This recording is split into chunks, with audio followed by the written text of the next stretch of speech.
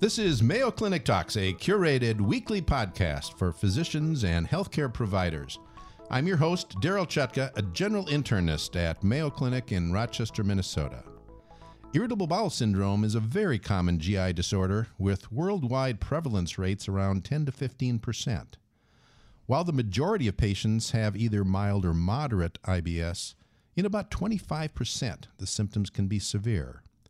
Irritable bowel syndrome accounts for a substantial number of visits to healthcare providers, very commonly primary care providers, and can represent up to 12% of our total visits. The condition can have a major effect on one's quality of life. The cost of irritable bowel syndrome is significant, and some estimate these costs to be over $20 billion per year, and this is related to lost work productivity and absenteeism. With us today is Dr. Stephanie Hansel, a gastroenterologist at Mayo Clinic. Stephanie, thank you for joining us today. Oh, thank you for inviting me, Daryl. Well, let's talk a little bit about irritable bowel syndrome and how you define it. Okay. Well, irritable bowel syndrome falls under the umbrella of functional GI disorders. It's really defined as a patient having abdominal pain with alteration in bowel movements. They may have diarrhea, constipation, or a mix of both. So there's different types of irritable bowel syndrome. There's different types. There's actually 3 types, and it depends on what the predominant stool pattern is. So if it's diarrhea, they would be diagnosed with irritable bowel syndrome, diarrhea predominant. If it's constipation, it would be constipation predominant. And then if it really goes 50-50, probably mixed type. The treatment modalities or what you would choose to treat your patient depends on what their predominant symptom would be. So it's important to ask your patients what their bowel habits are really like and figure out the symptoms for them. Is one type more common than the other? So I'd say, no, it does not seem that one is more common than the other. Okay. How common is this? I mean, we get some numbers here, but it seems like I'm seeing patients with some symptoms suggestive of this essentially every week.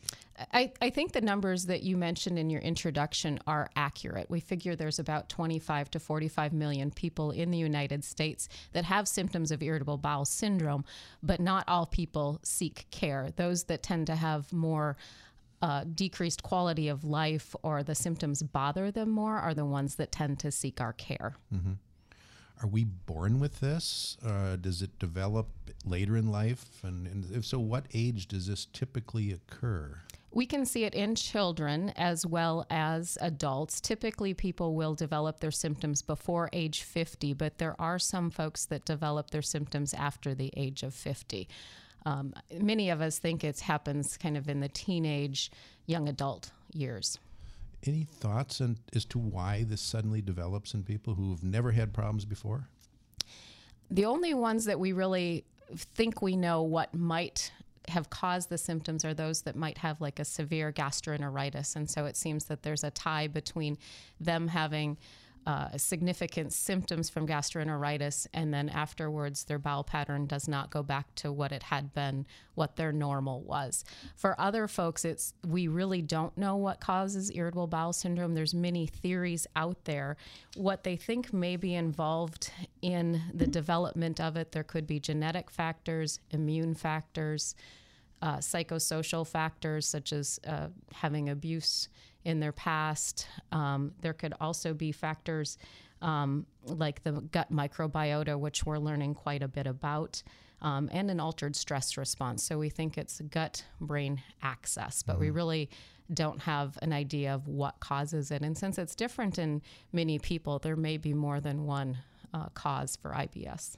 So we've kind of put this stigma on it that it's due to psychosocial issues, but we used to think peptic ulcer disease was due to stress, and later we find out maybe there's a bacteria involved. So there might be some physiologic thing going on which is triggering this. Correct. And I think there is a lot of research going on, especially in the gut microbiota, but I just don't think we're there yet to say this is the cause. But I'm happy to say that that's being studied, and maybe we are getting closer to an actual etiology or pathophysiology. Sure. So if one has irritable bowel syndrome, are they destined to have it for the rest of their lives? I don't like to call it a lifelong condition, but you do have to set the expectation with your patients that it likely is a long-term condition. It is something that can flare over time. So maybe they have problems when they're in their early 20s, when they have the stress of college, if stress is a factor, and then maybe it doesn't occur again until, 10 years later. So it's something that's a long-term condition, but it can flare over time, and symptoms can change over time as well. Okay. Does one ever go from the constipation predominant to diarrhea predominant? Yes, they can. There aren't a lot of great studies kind of alluding to that, but symptoms can change over time. Pain can be more bothersome. Some people even change from, say, more IBS type symptoms to more functional dyspepsia symptoms. So when they're in that umbrella of functional GI disorders, the symptoms can change over time. Mm-hmm. Now, there are some things that I've seemed to notice in taking care of patients who have irritable bowel syndrome, but I don't know if they're accurate or not. Like, it seems like I see more females who have irritable bowel symptoms than males. Is that accurate? It does seem to be more predominant in females. There aren't a lot of studies out there. There's some talking about like the gender and sex issues with that, but in truth, we really haven't studied the males as much. They don't sign up for research studies as much. And so when you look at the papers and things like that, they talk about maybe sex hormones are involved in irritable bowel syndrome in women, but we really don't have a lot of research on the male side looking at the androgens or other factors. And so we need more research in this area. Mm-hmm. Cultural factors are also thought to play a role in it. And I think looking at the worldwide population in some areas, males might have more IBS symptoms than women. So, but in the U.S., it seems to be more female, but we aren't exactly sure why. You mentioned different cultures. Is this more common in some cultures than others? Do we know that? We know that it's less common in some cultures, like in the Asian culture, there seems to be less percentage of it. But the highest numbers I've seen were about 20%. So as you mentioned in your introduction, 10 to 15% of folks worldwide. Okay. The other thing I've wondered about is that patients with irritable bowel syndrome sometimes seem to be more commonly on antidepressants, maybe have increased anxiety, symptoms of depression. Is that a fact or is that a myth? It does seem that they do have more issues with anxiety and depression, but what I always struggle with is what started first. If you have severe irritable bowel syndrome and have decreased quality of life, of course you're going to be feeling anxious or depressed about life, but there's also other folks where you've noticed that their anxiety and depression is playing a role, and then they start to have GI symptoms and maybe they don't cope with those well. So there's a relationship, but I think it varies per patient as to which starts it. Sure. I imagine it can be very much like chronic pain. Correct. Where if you have chronic pain, it's not uncommon to develop depression symptoms. And that's exactly how I think about it as well. How about foods? Is food related to irritable bowel syndrome? Are there foods that should be avoided, or are there some foods that might help the condition? So that's an interesting topic, as there's a lot of different diets out there that folks try. There isn't a list of foods for each and every patient, though. It really depends on what the patient feels their triggers are. So there's been a lot of research in terms of the low FODMAP diet. Patients do seem to respond well to that diet. It takes out a lot of the carbohydrates, gas-producing foods, but it's a difficult diet to follow. And so research also suggests that doing simple things like eating regularly, avoiding caffeine, gas-producing foods, that might be just as effective as following a pretty strict diet. The foods that we typically go over with patients in clinic would be trying to find out how much caffeine they take in, trying to sort out if it's a dairy issue. Many people have lactose intolerance. Fructose intolerance is also becoming more obvious as we learn more about it. and then artificial sweeteners. So artificial sweeteners can have an osmotic effect and can lead to diarrhea. So it really may be that they're taking in too many artificial sweeteners and having diarrhea, but not having irritable bowel syndrome. So those are some of the top ones. Alcohol, carbonated beverages as well.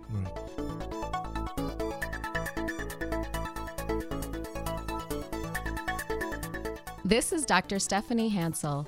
Join me and other Mayo Clinic colleagues this October. Experience Minneapolis, Minnesota's lively nightlife after a day of discussing emergent therapies, best practices for diagnosis and management of inflammatory bowel disease, treating to target, and more. This one-day real-world IBD course will include lectures, panel discussions, and Q&A sessions. For more information, visit ce.mayo.edu and search IBD.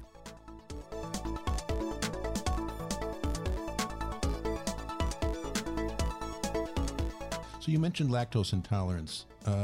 Those patients can have very similar symptoms, Correct. but that would not truly be considered irritable bowel syndrome, right? That's the way I think about it, correct. The things that I feel I need to look for in my patients, if I can't sort it out from taking a good diet history, if they say, well, maybe it is dairy, I might order a carbohydrate breath test to look specifically at lactose or fructose.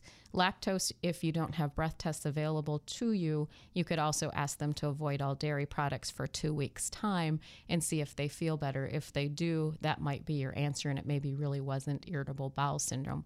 Fructose is a little bit more difficult because it's found in so many foods. It's an additive like high fructose corn syrup.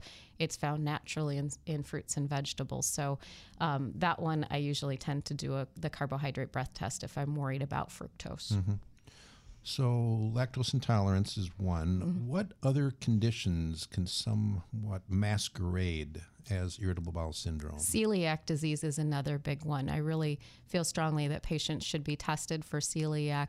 If they're on a gluten-containing diet, you can use the usual serology test, TTG, IgA, and an IgA level to assess for celiac disease. If they're on a gluten-free diet already when you're seeing them, which many patients put themselves on, then you have to do other testing like a gluten-free cascade.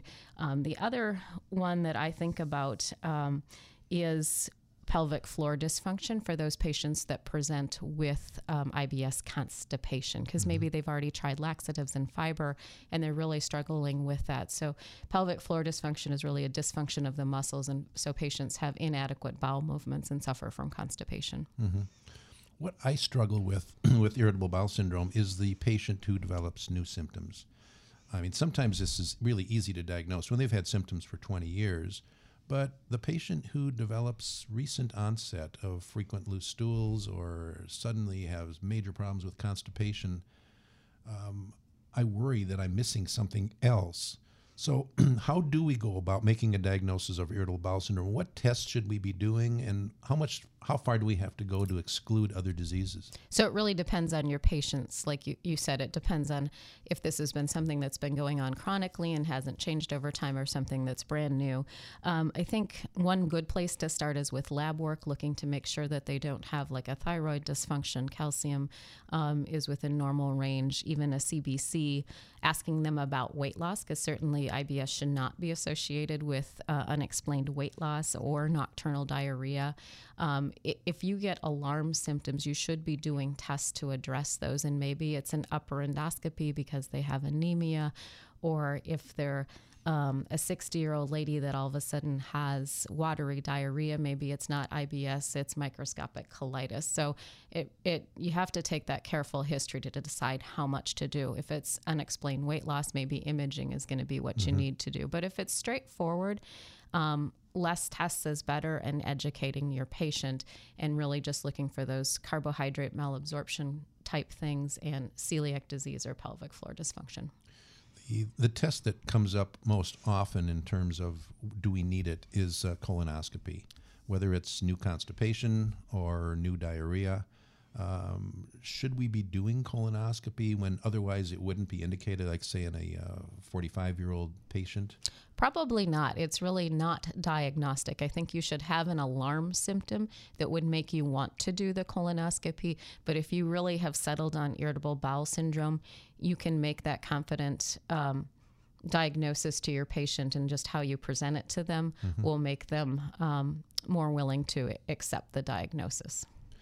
Does having irritable bowel syndrome predispose individuals to more serious GI disease? No, it does not. There's actually some studies that show that folks with irritable bowel syndrome may live longer than those without. That's interesting. Yeah.